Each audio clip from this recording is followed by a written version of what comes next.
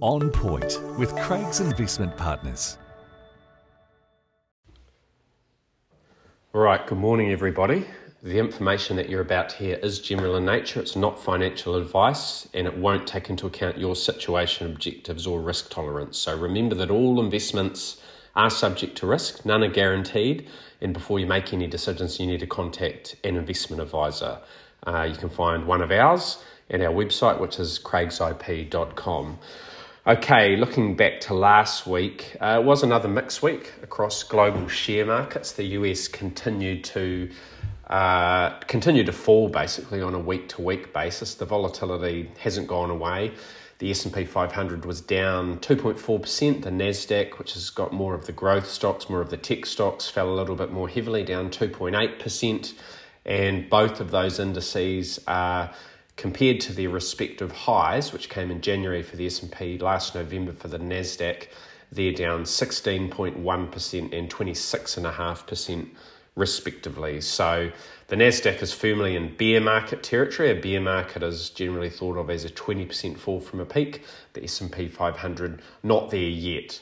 Will it get there? Maybe. It's not far away. It went pretty close last week. It all depends whether the rebound that we saw on Friday is sustained and whether that sort of represents sort of a move upwards from here or whether it's just a bit of a head fake and we see a bit of weakness creep back in. I still think markets are in a bit of a volatile place with all the risks out there, so I certainly would not be counting my chickens just yet. I think it is still the time for being a little bit cautious, and even if you do see a bit of a rally from these oversold levels, you know, there's every chance that you get some weakness creep back in, so still staying a little bit cautious. Looking elsewhere, it was a mixed bag. Emerging markets were even worse than the US. Emerging market shares down 4.2%. Then again, you had the Aussie market, which was only down 1.6%, so it held up pretty well. And the UK and Europe actually went up last week. UK was up 0.4%, Europe up 0.8%. The NZX 50 had a down week. It was down 3.8%. So we're not down quite as far as some others, but you know, we're certainly down sort of the mid-teens relative to our highs.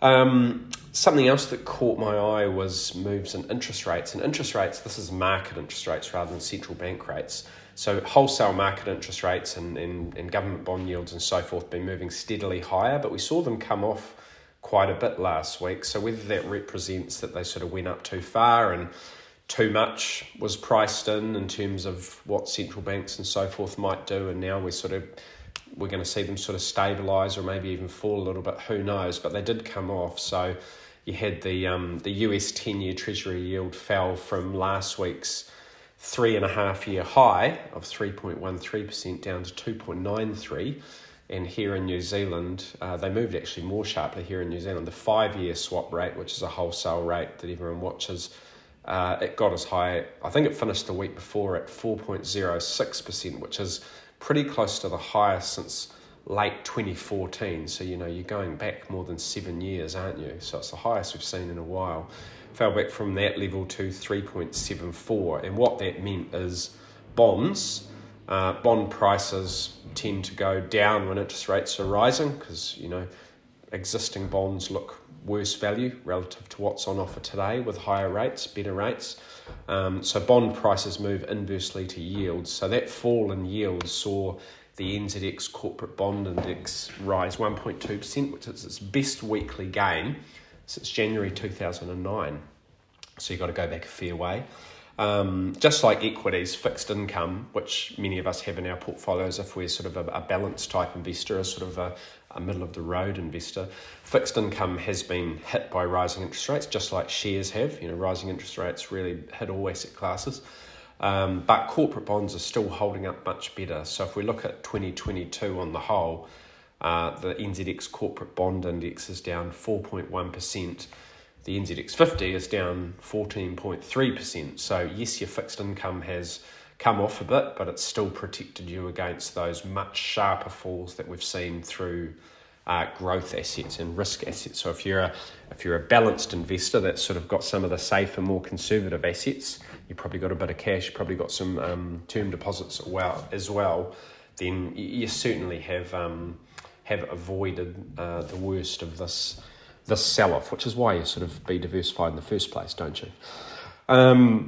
Other things that caught my eye last week, excuse me, housing market data, and this was weak as expected. So we got the REINZ report for April, and this is the report that I find the most useful and accurate of all the housing market reports.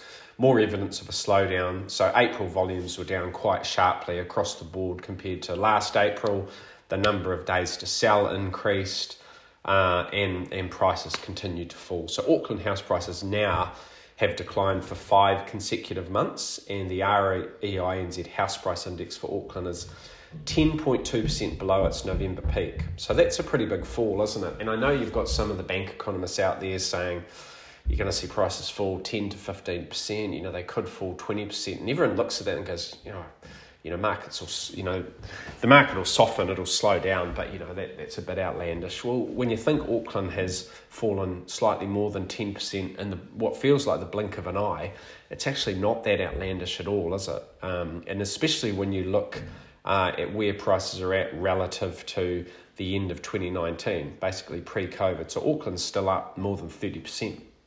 Since December 2019. The rest of the country is still up 43%. The rest of the country tends to lag Auckland. Auckland moves first and then the rest of the country follows. So at the moment you've seen Auckland come off, rest of the country has probably got a bit of catch up to play. But from where I sit, all of the signs of a further slowdown are there. You're seeing lower sales volumes, you're seeing a rising number of days to sell, you're seeing an increase in unsold stock. All of those are indicators that you'll see house prices come back a little bit more in the months ahead. So that's something we need to watch from an economic perspective. The housing market is very important for the New Zealand economy. Domestic inflation expectations remained anchored. That is good news. We saw the latest RBNZ survey. Expectations of 1 year forward inflation rose to a 32-year high, so they didn't remain very anchored. But the longer term ones, which are the ones that matter most, sort of looking out 2 years, 5 years, still not far away from that RBNZ target range, which is 1 to 3%. That's sort of the sweet spot for them. So that's good news because people still have an expectation that the RBNZ will get inflation under control, and that's really important that they maintain that credibility. The RBNZ is meeting next week. I think it's on the 25th of this month. And we will see another hike in the OCR. It's 1.5 at the moment, so it'll go up a little further. At the moment, people think another 50 basis point hike is on the card, so up from 1.5 to 2. But we'll have to wait and see. There was some US inflation data that also came out last week. And their inflation comes out monthly, so you hear about it much more regularly. Ours is quarterly. For April, the headline CPI increased 8.3% on an annual basis. So good news and bad news there. The good news is that 8.3 is lower than 8.5, which is what it was, a month earlier, which was the highest since 1981. So the rate or the pace of those inflation increases is starting to taper off. So that's good news. The bad news is that, 8.3% is still incredibly high, well above where anyone wants it to be, and it was actually a little bit higher than the market was expecting. So take that how you will. If you strip out food and energy and look at the core CPI, I don't know, to be honest, why people strip out food and energy when those are two of the things that we all have to buy that we can't avoid, but the economists do for whatever reason. It comes down to 6.2%, which is again down from 6.5 in March, but above forecast for 6. So you still got a lot of structural sort of elements to these inflation pressures. Housing costs, for example, shelter, as they term it over there, makes up about a third of the US CPI, and it increased 0.5% for the month and was up more than 5% on an annual basis. So that's still the biggest we've seen in 30 odd years. And even though inflation is starting to potentially trend downwards in terms of the annual rate of change, it's still going up, but it's the rate of change is maybe softening. I still think you're going to see, swag of rate hikes from their central bank. The next Fed meeting is in the middle of June, then there's another one in late July. Two back-to-back 0.5% hikes, 50 basis point hikes are still what looks to be most likely. Looking ahead to this week, we will get a swag of Chinese indicators out this afternoon. This is Monday morning that I'm recording this, so I think 2 o'clock this afternoon we'll get some of the April figures, fixed asset investment, retail sales, industrial production, those sorts of things. Not expecting them to look pretty at all. Most of the indicators we've seen out of China in recent months have been pretty ugly in the wake of the widespread lockdowns you're seeing. So we had the PMIs that fell quite sharply. They fell to the lowest levels we've seen since February 2020 when the pandemic first emerged. So the Chinese economy has ground to a halt, and you've seen activity impacted strongly by these restrictions. You've had factory closures, you've got logistical challenges, you've got people staying at home, so consumer spending has fallen off a cliff because you're not allowed to sort of get out and spend. So not expecting anything positive there. Will it move the market? Well, everyone's expecting it to be bad, so it could be sort of a little less bad. We'll have to wait and see. That's this afternoon. The US consumer will be really in focus this week, and this is important because you've got increasing talk about the risk of a potential US recession, or at least a slowdown, maybe a mild recession, maybe sort of some sort of economic downturn. And the US consumer really is a crucial part of the US economy. Consumption's a big part of the economy, sort of circa 2/3. So where the US consumer goes, the US economy will follow. And consumer sentiment, we had some new figures out on Friday overnight. So they came out Saturday our time just a couple of days ago. And for May, consumer sentiment in the US fell to the lowest levels since 2011. So that was a much bigger fall than expected. And I guess that's no surprise, with inflation where it is, with fuel prices where it is, interest rates going up, mortgage rates, people aren't feeling particularly good about getting out and spending money because everything's costing so much more. So whether that actually flows through to behaviour or not, we'll see, but that's certainly how people are feeling. And we'll get the April retail sales report out of the US on, I think, Tuesday night. So it'll be Wednesday our time that we see it, but that'll be closely watched.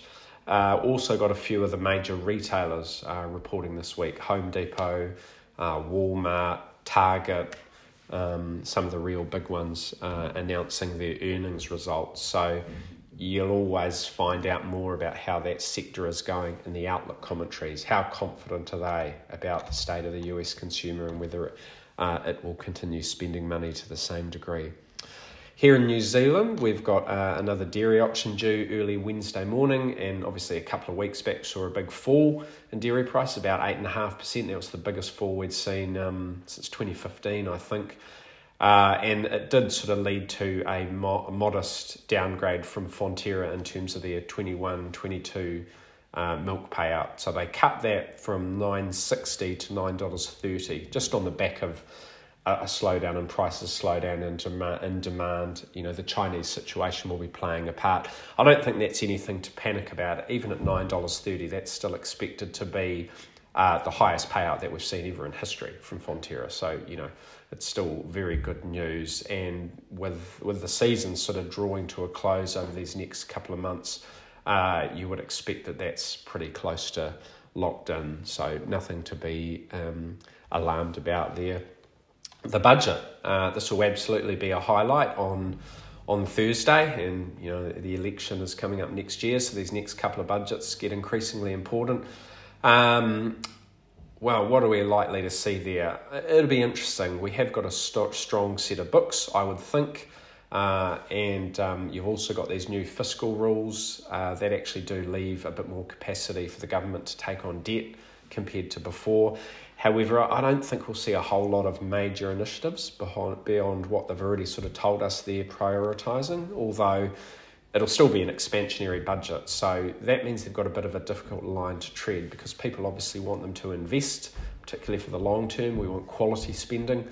But with inflation out there, much higher than we would like, I think the market will be keeping a close eye on some of these spending initiatives to to just get comfort that they're not going to fuel inflation any more than they need to. And the government will be very conscious of that because the cost of living is very much in the spotlight. So there'll be a temptation to provide new support in terms of, giving households more money to deal with the cost of living in some shape or form, but they also won't want to be accused of sort of throwing fuel on the fire. So those are sorts of the high level issues that we'll be keeping an eye on. What else have we got? A few companies reporting, actually. The global reporting season is behind us now, but here in New Zealand and across the Tasman, it's just starting to heat up, and we will have quite a few important companies reporting over the next 1, 2 or 3 weeks. This week, Serco, that'll be interesting. That's on Wednesday. Infratil later in the week, My Food Bag, Oceania Healthcare, Ryman Healthcare, they're one of the real market heavyweights. They report on Friday. A couple of property companies as well, and then things will continue to be busy. We've got Fisher & Paykel Healthcare and Mainfreight, two of the other heavyweights that report during May, coming up later in the month. So plenty to watch in that regard. Across the Tasman, a couple of companies, James Hardie's building company, Aristocrat, and they'll have a few more coming over the balance of the month too. And last but not least, the Australian federal election, which takes place on the 21st, which I think is Saturday, isn't it? And Anthony Albanese and the ALP, the Labour Party, who are currently in opposition, look like the favourites to win. They've been leading Scott Morrison's coalition in the recent polls, and if you look at the betting odds, which obviously react to what's happening out there, those odds also point to a change in government. So those votes will be counted in the wake of the election, and we should have a clear picture of the results long before financial markets open on Monday morning. So that'll be interesting to just see how markets react over the course of this week to sort of what looks likely, and then next week we'll get a more specific reaction to maybe some of the winners and losers from the changing political landscape across the Tasman. All right, thanks for listening. If you're still there, enjoy your market week. Keep that seatbelt in. I know we've seen a bit of a rebound lately, but it still does feel like we have got a bit of a choppy period ahead. So stay safe, both literally and metaphorically, and we'll talk again soon. For more insights, visit craigsip.com.